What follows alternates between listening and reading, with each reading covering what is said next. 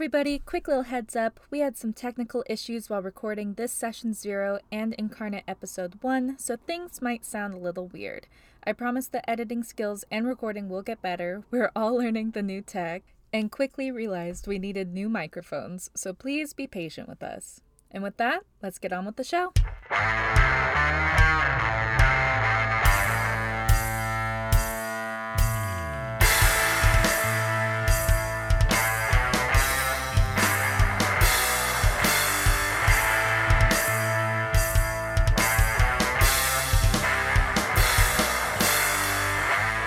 All right, welcome everybody to Dice and Consequences, and that was as smooth a segue as I think that we can get into this. Welcome everybody back and everybody to...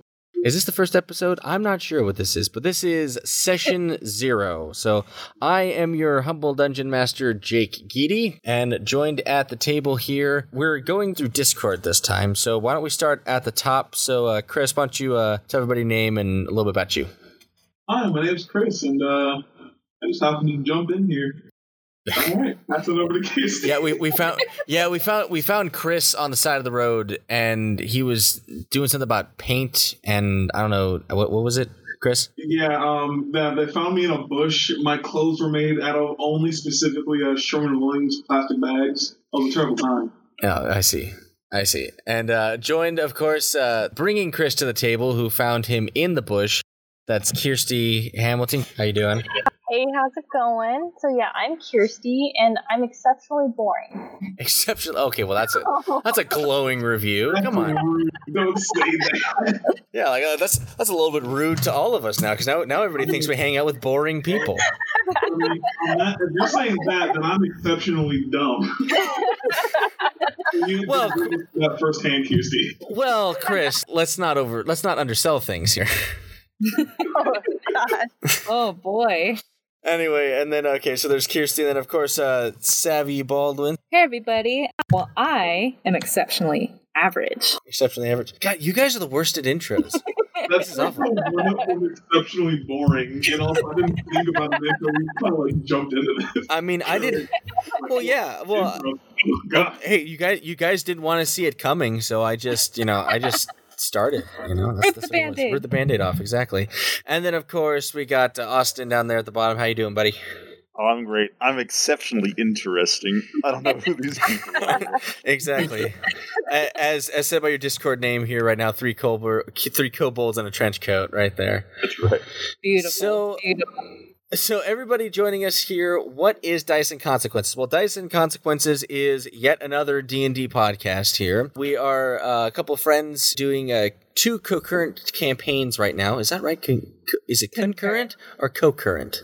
Concurrent. Perpendicular.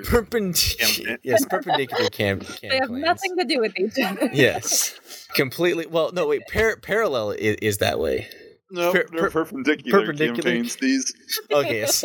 They're going to smash right into each other halfway through, and everyone's going to be super confused. I think both of us being in there is a smashing right. I see. That's what it is. So we're now they're running different ways from each other. I see. So we're the dimension altering event. Then that's what it is. I see. That's us. Anyway, so Dice and Consequences, like I said, is yet another D&D podcast with a bunch of us friends doing two concurrent campaigns here. We have Austin, who is the DM of the second campaign. Austin, would you want to tell everybody real quick just what that campaign is?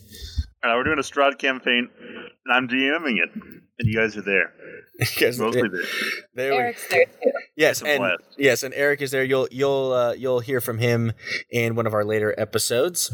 But this one is my campaign, and this is what we're calling for, I guess, lack of a better term, because it's based off of this custom rule set from the community here, and I'm trying to remember who exactly made this thing. If one of you guys wants to pull it up and tell me real quick while I stall for time. And it's called Incarnate, Last of the Lacers. So we put a poll in our little Discord thing when we started wanting to do this, and I was pushing for space, but everybody wanted Avatar, because we were all watching Avatar: The Last Airbender at the time. So we have now successfully completed that, or at least I've completed most of the campaign for that, and we'll be going along here. Now, everybody's had a couple of sessions beforehand with their own characters' backstories, which will come into play later on, but I figured we'd do this off camera and everything, so Real quick. Yes, go ahead. Incarnate Last of the Lacers is by Alex Tanner. Oh, thank you. Alex Tanner. There we go. With a character sheet by... Darker Dungeons. Bless you, Darker Dungeons. It does come with a specific character sheet with the book on DM's Guild. We're just going to plug everybody. Yeah. It's created by Gilherme Pantoja. Gilherme Pantoja. Okay, great. So there you go. But we're using Roll20 for the majority of our things here, and so with it being Roll20, we're using the Darker Dungeons character sheet because it's the one we're most familiar with. Also, it has some cool little doodads and stuff that we can use to make our rolls a little bit easier. So enough about that stuff. So welcome to the world here, guys. So we're going to go ahead and take just kind of like an overview of the world, and you guys all should have your maps because you're good students. You're good noodles. So the name of the world is Valen. So welcome to Valen, everybody, and we're going to drop in some lore in this episode 0 run. But first, before we jump immediately into the world here, why don't we talk a little bit about our characters and a bit about what people can expect from this podcast or this campaign here. So why don't we start with Austin, with Usan? Yeah. How old are we? How old? I'm 26. How old are you? Austin, how old are you? I don't know. I was like, ugh. I've already made this mistake before. You're not going to make it again. You're not going to make it a second time. Well, see, that's why I figured we'd go with you first, so that way we can kind of like... We can gauge where you're at and just see how far off you are. See, in our home campaign, we were playing a bunch of high schoolers, and Austin decided that he was going to play Sir Reynard, the valiant 25-year-old Elkshaw Academy student. And I'm going to say we're 17. Yeah, you're 17. That sounds right. As you wish, I'm 18. Yeah, so you guys... Oh, no, I'm 30. Anyway, so they're all 18, basically 18-year-olds, because you're all at right about the age of majority for your specific group here. So we're going to go ahead and start with Usan. So tell us a bit about Usan. What's going on there, Austin? Where is the, on our map, where is the air temple that I was served in? Oh, right. So the temple here is in the Voros mountain range, which is on the peninsula there between the Airwalker Pass, basically. It's the little peninsula right there. So that long stretch of land there that goes into the sea. Yeah. The part where it gets skinny and then fat again. Yeah, that's the Airwalker the temple Pass. Was responsible for going out and protecting some amount of land. Did they just go everywhere? So basically, he is part of the what are they? The air not air nomads, but that's Nick. They are Dang it, Nick. Air people. We'll just call them air people right now because I can't remember exactly what they call them. But they were a defender of all sorts of folks. Yeah. They trained martially in order to protect people that can't defend themselves. That's where Usan comes from. He's 18, just coming of age. Usan had some stuff happen in his past there, right? Right. Some dark things, some dangerous things. Dark things? What do you mean? He's a bright young boy. He's got white hair. That's totally normal white hair. Yes, totally normal white hair. But so Usan grew up in one of the temples there. A bit about the air folk here. The air monks. The air monks, yes, the air monks. There's two sects of their people, basically. There are the people who live in like the monasteries and the temples who are like the monks and things like that. And then there are also just like the common folk people. But again, they don't, in our version, they don't have many major cities. They do have like villages and some permanent settlements and stuff like that. But for the most part, they are spread out among the continents. They don't really have a homeland specifically. They have like places that are special and that are spiritual to them or that are like, culturally significant, like the temples and Airwalker Pass and a couple of the other places that are important to them, but they are mostly integrated into the societies of the other, I guess, races. But they do have their own distinct cultural identity, I should say, but they basically still blend in wherever they go. And that's what allows them to have their balance and their stuff, but they scatter to the wind, ergo the air people. Or air monks, so stuff like that. So that's what's going on in there. And then we move north and west up to the main continent there of Karen, C-A-I-R-N, not K-A-R. You understand.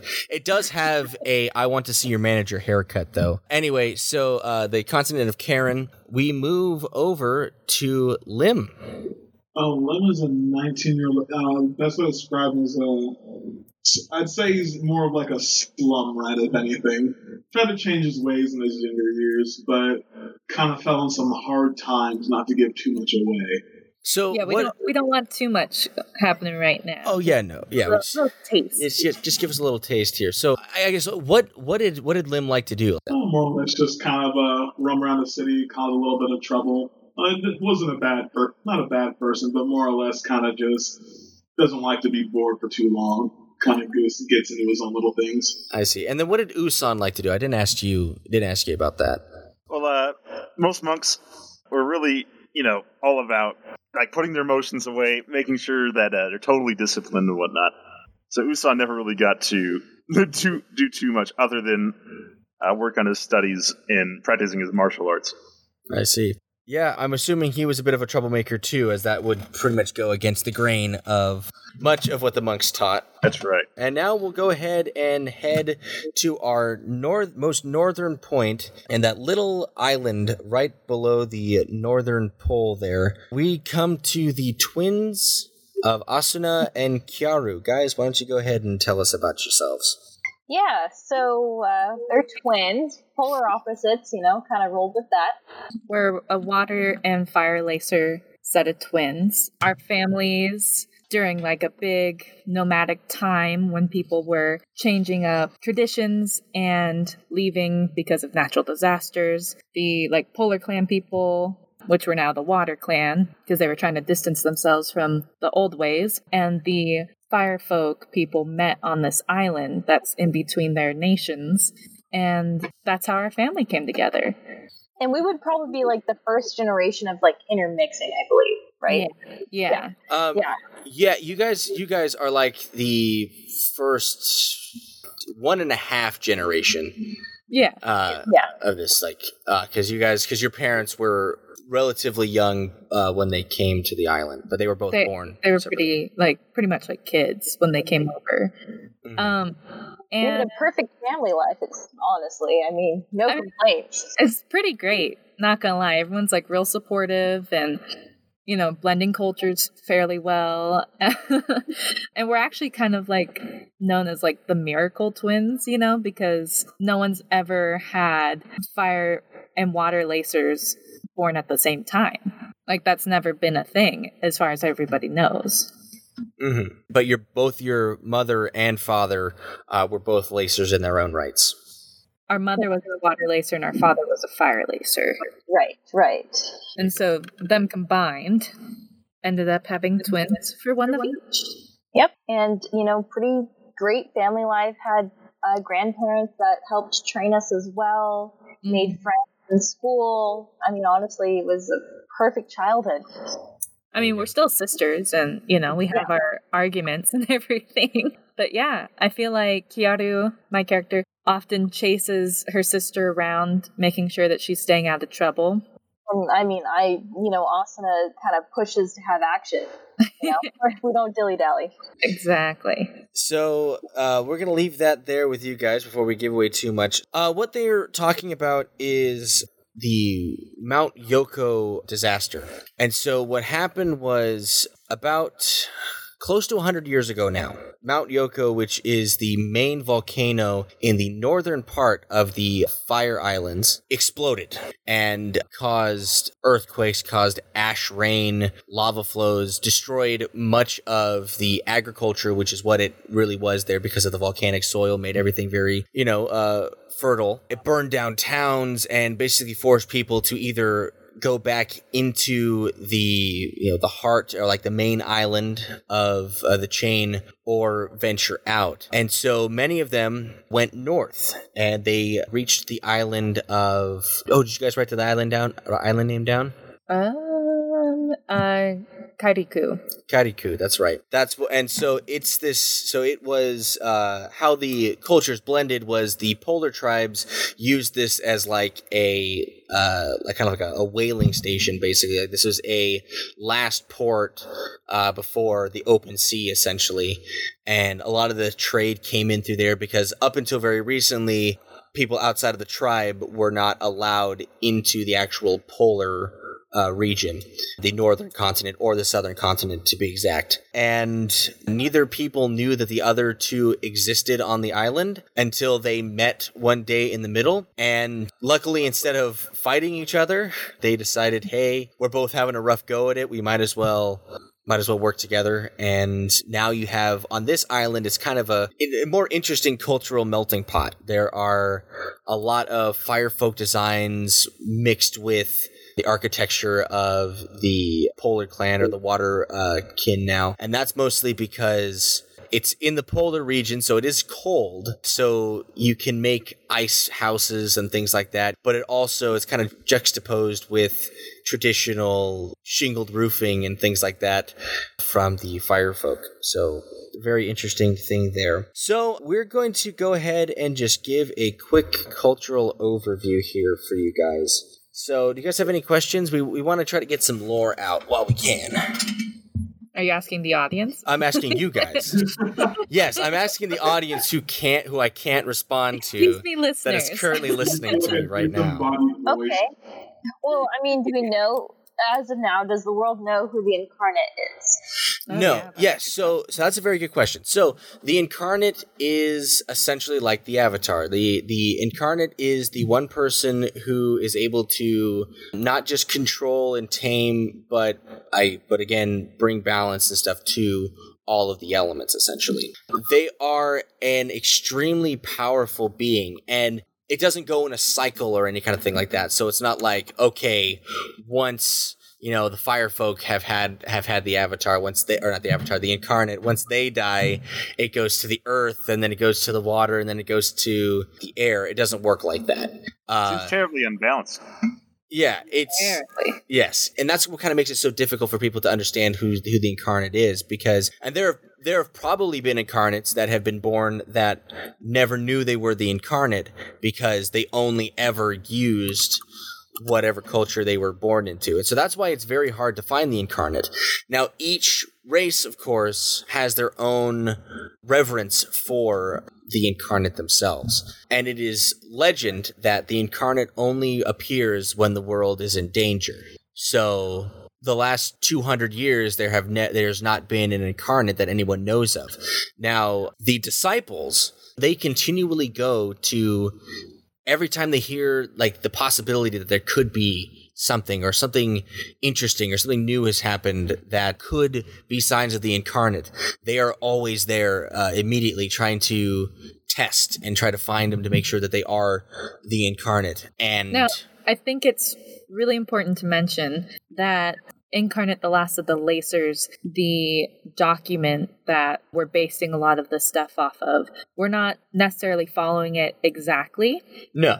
We are, like I said, it's based off of, because it does follow the Avatar, The Last Airbender, Nickelodeon show and comics and all that fairly closely, where in the original document, it does talk about how it follows the cycle of the elements and all that stuff. So just as a preface, we're kind of, changing it a little bit and making it our own. Yeah. And so the disciples are always going around to try to find the Incarnate, and they have been unsuccessful for the last 200 years, essentially.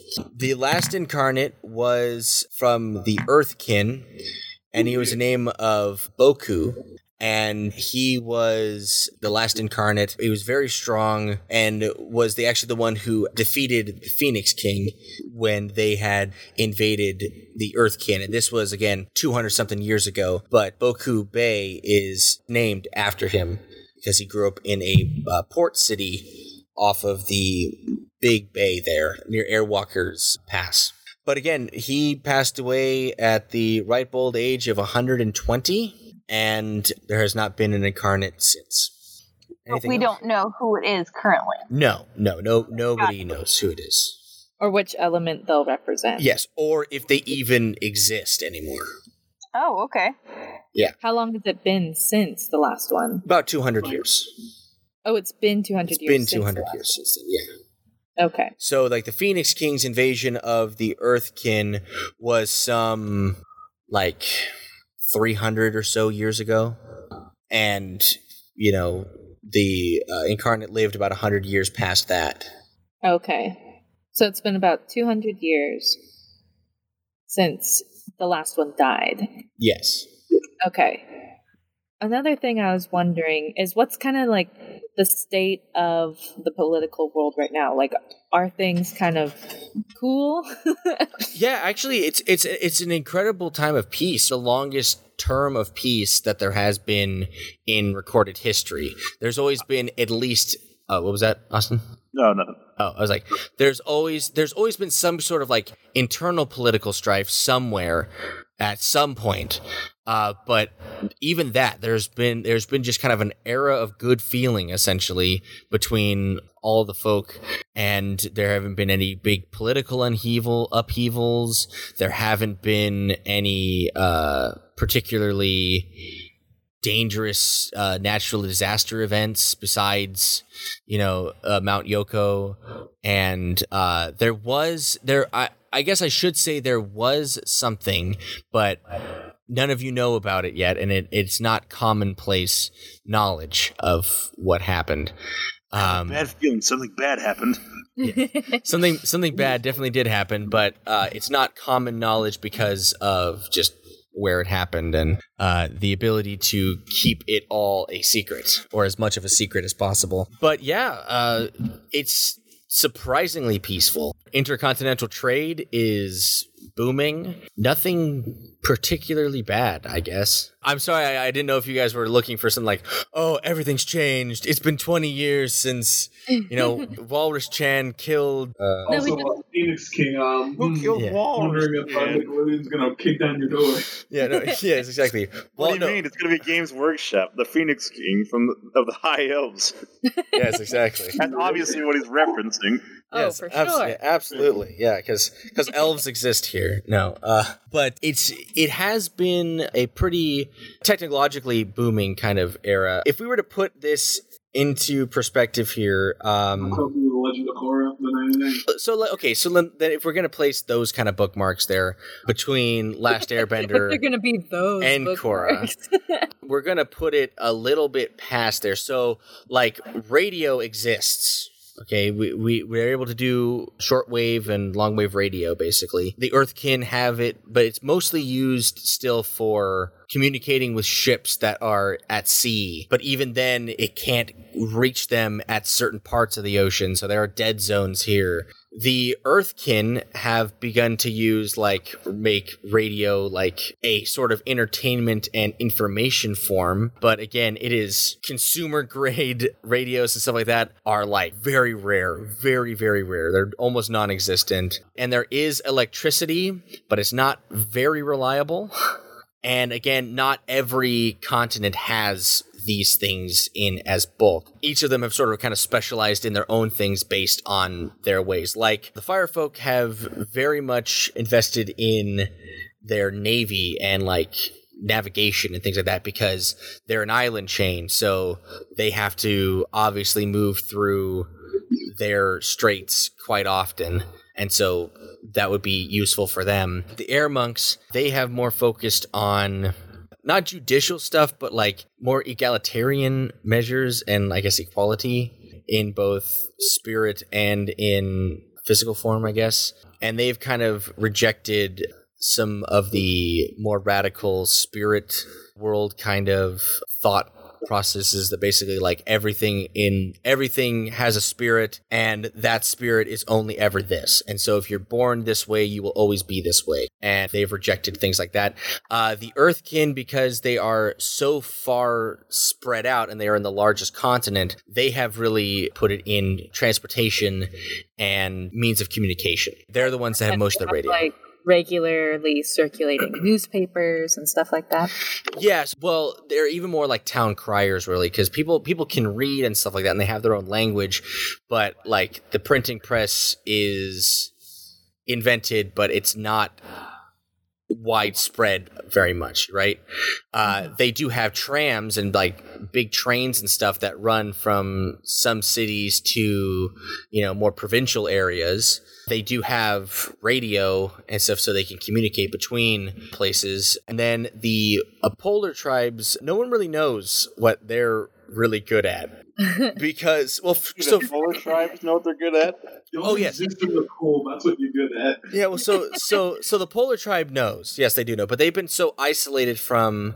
Precious few people have seen the Jewel of the North, which is their main city there. Very few people outside of the clan have set foot in the city, let alone on the northern continent at all. At least that they know. They fiercely patrol their waters. And they're coming out of a isolationist phase is what's happening right now. And many of the people who were on the island were many of the exiles or people who are like, hey, we understand that the world is now a global place and we need to be a part of it. So yeah, they're the ones who are like breaking from tradition. Exactly. And we're like, we don't have a place here. Let's leave. Yeah, kind of like that. Things like that. So that's basically what the other races are. As for governmental systems, if you're looking at that, the Earthkin are a monarchy. The Firefolk are also a monarchy, but they're like a constitutional monarchy, more like it. So they are proto-democratic. My favorite type of democratic. Yeah. So they have like a legislature, and the king is like a rubber stamp on that, but the king still does wield enormous power. Like, there is still a legislature, but the Magna Carta hasn't been signed. And the Fire Kingdom, they call it the Magna Carta. Yeah, the Magna Carta, exactly. The Magna Carta, exactly. All right, I'll see you guys later on that. Yeah, and then there's I've said my piece. It's like, all right, and that's it. the high point of my comedy. I'll see myself out. So there's that, and then the Water Clans are a clan confederation, basically, where they do have a dual kingship or a chieftain, and all of them swear fealty to the South and to the North, and they make one united, confederated government. And the air people, they're basically, they're monastic in many cases, or at least one half of them is like we had monastic. Masters and such, elders. Yeah, and so they're very like ancestral based, and to some degree, them as a whole are like that entire race is. But seeing as they don't really have a homeland necessarily, they basically fall under whatever land they land on. They follow those specific rule sets. Now, their cities that they do have are, appointed mayors, but it's usually a town elder kind of thing like that. They're not too fussed about their government. They're just worried about peace and tranquility, essentially. The Incarnate, again, hasn't been seen for so long, but each of you has a different view of the world, and as you all have been leaving your areas or have been forced out of your areas or whatever brings you to the table, there is a general feeling that this time of peace is short. That's ominous. Yeah. Well, the one thing for you guys was when you were in your rites of passage, there were many things in there that shouldn't have been there. And so just the fact that migratory patterns are changing and things are showing up in places that they shouldn't be showing up in. The fact so you're not talking like politically, you're talking like I'm talking about just in general. Just like naturally. Yeah, well, Chris got a pretty good Lim got a pretty good idea of what, politically is on the horizon. It's not good. Yeah, Usan I was like, Usan got a pretty good idea of what's coming spiritually, and you guys got one from more naturally what's happening. Yeah. Because here's the thing, like, dormant volcanoes don't normally just explode. I don't think they just do. That's how they get you. How else would they sneak up on you? Yeah, exactly. It's like nobody paid their volcano insurance anymore. This volcano's a level 16 rogue. Yeah, exactly. It waited so long to get its sneak attack bonus and stuff. Yeah, exactly. Yeah, it was just biding its time. Mountains don't just explode. things don't just start all of a sudden changing their migratory patterns out of nowhere without any kind of without any rhyme or reason. The spirits don't go gallivanting about much in the world when they don't have to. Yeah, so the general feeling is that something isn't right. But then again, that also comes with such a long period of peace. This is an extended period of peace. There's all of that at some point. Yeah, so it has to end at some point, right? Because nothing good can ever last, right? Except for this podcast. Anyway. So we'll go ahead and wrap up here. I just wanted to make sure that we're all on the same page and kind of get what's going on here. And I think these session zeros are very important. And I hope this was entertaining to listen to. It was mostly just me talking about, things that nobody's experienced yet. But I expect us to go all over the world. I expect us to hit the very north, the very south, the very west, the very east. You name it. I expect us to eventually go there or go around those areas. Again, in my games, I like to give the players a story, but I also like to give them agency. So those of you listening, there may be times when, there's something that seems to be incredibly pressing, but we're going to spend 30 minutes of our precious time or 3 days in game trying to lock a door by using another door. So these things always happen. I mean, honestly, my character might try to do that. Please, just fucking close the door. You don't need to rip it off the hinges. Just use the lock that's already there.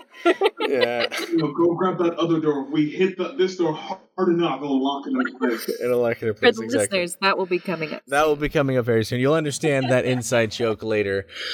But I hope you guys are interested, and I hope you will enjoy what's coming up next. There's going to be a lot that we're going to get hit with. A lot of characters are going to come in. I'm going to have to juggle all of these names and all of these places. It's going to be a real fun time. Especially the correct ones for the Incarnate supplemental stuff, so that we don't get sued by Nickelodeon. Especially. Right. We have Viacom Senpai, please. Please don't. I'm trying to have a guy with a big V mask throw a sack over my head and drag me out of my house. There you go. Well, in your case, please don't come after us. I know that you guys created these characters that we're basing it off of us, but please, Bright, please be nice. Well, hey, I mean, as a labor of love instead. Yeah, exactly. Well, I mean, Chris, in your case, instead of it just being a bag, it'll probably be a Sherwin-Williams bag, and they'll drag you into a stockroom and go, sort these. Match all of these things. No, you can't do this to me. Match Victory Red and Cherry Red.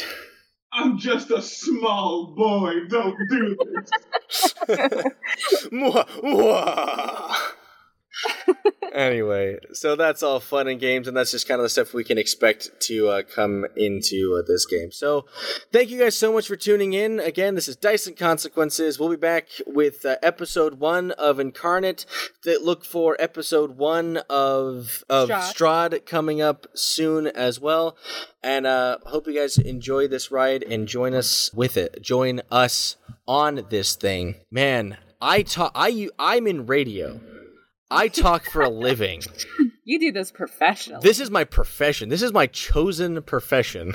Not gonna lie, I thought you were gonna say we'll be back after these messages. Not gonna lie. Yeah, we'll be back after these messages. That's a lot of my job, actually. But I can never wrap anything up. I take 20 extra minutes to wrap everything up. So that's our family. Yeah. That's well, true. Yeah, that is also very true. But anyway, thank you guys again for tuning in. Austin, Chris, Kirsty, Savvy, thank you for joining me. We'll be back with episode 1 very soon, so stay tuned. This is Dice and Consequences. Take care. Bye. Bye. See you later.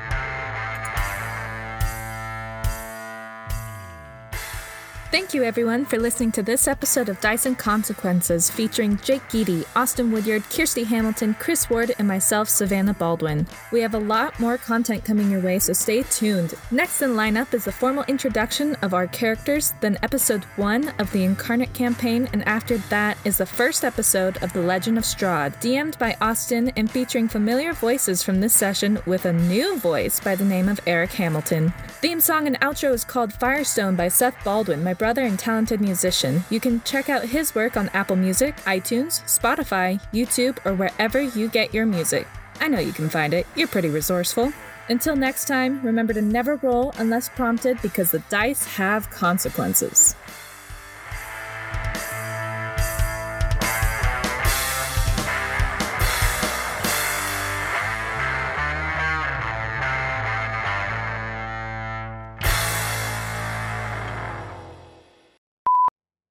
All right, listen here, assholes. So I've been coming up with some theme music for the podcast. Do you guys want to hear it? Yeah. These are the adventures of these friends going around the world. Is that copyrighted? Can I not use that? I don't think you can use that now. Ah, damn. Well, okay. Well, Granddad Nintendo's gonna come kick my ass then. Okay. Nintendo is very upset about their copyright laws. They are. Yeah. Nintendo owed you someone. Oh God, we don't need to get into copyright law as we're about to do this.